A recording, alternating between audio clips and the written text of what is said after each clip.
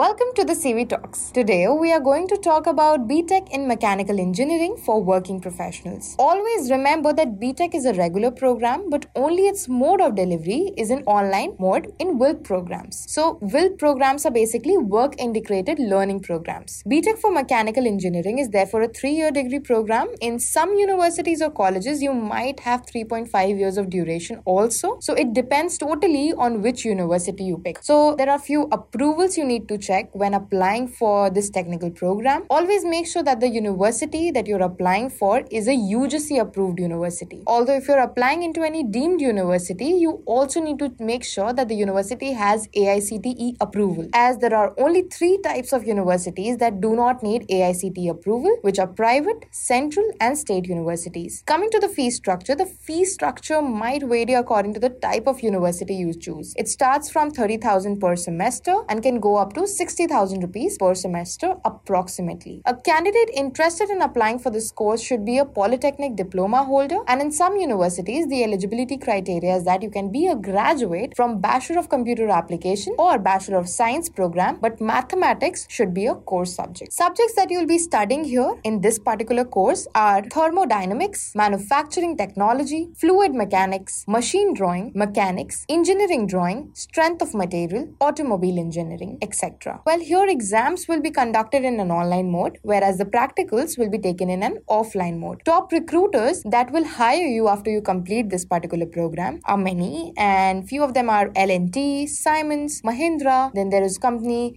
in the government sectors, ONCH, then there is GE, then there is Bell, then there is IOC, to name a few. Any BTech graduate earns around 2.5 lakh rupees per annum to 9.4 lakh rupees per annum in any job he or she takes. So I am telling you an average salary. This is not the exact salary. Well, I hope this podcast gave you an insight of what this program can offer. For more such podcasts, log on to collegevidya.com and don't forget to follow us on Spotify.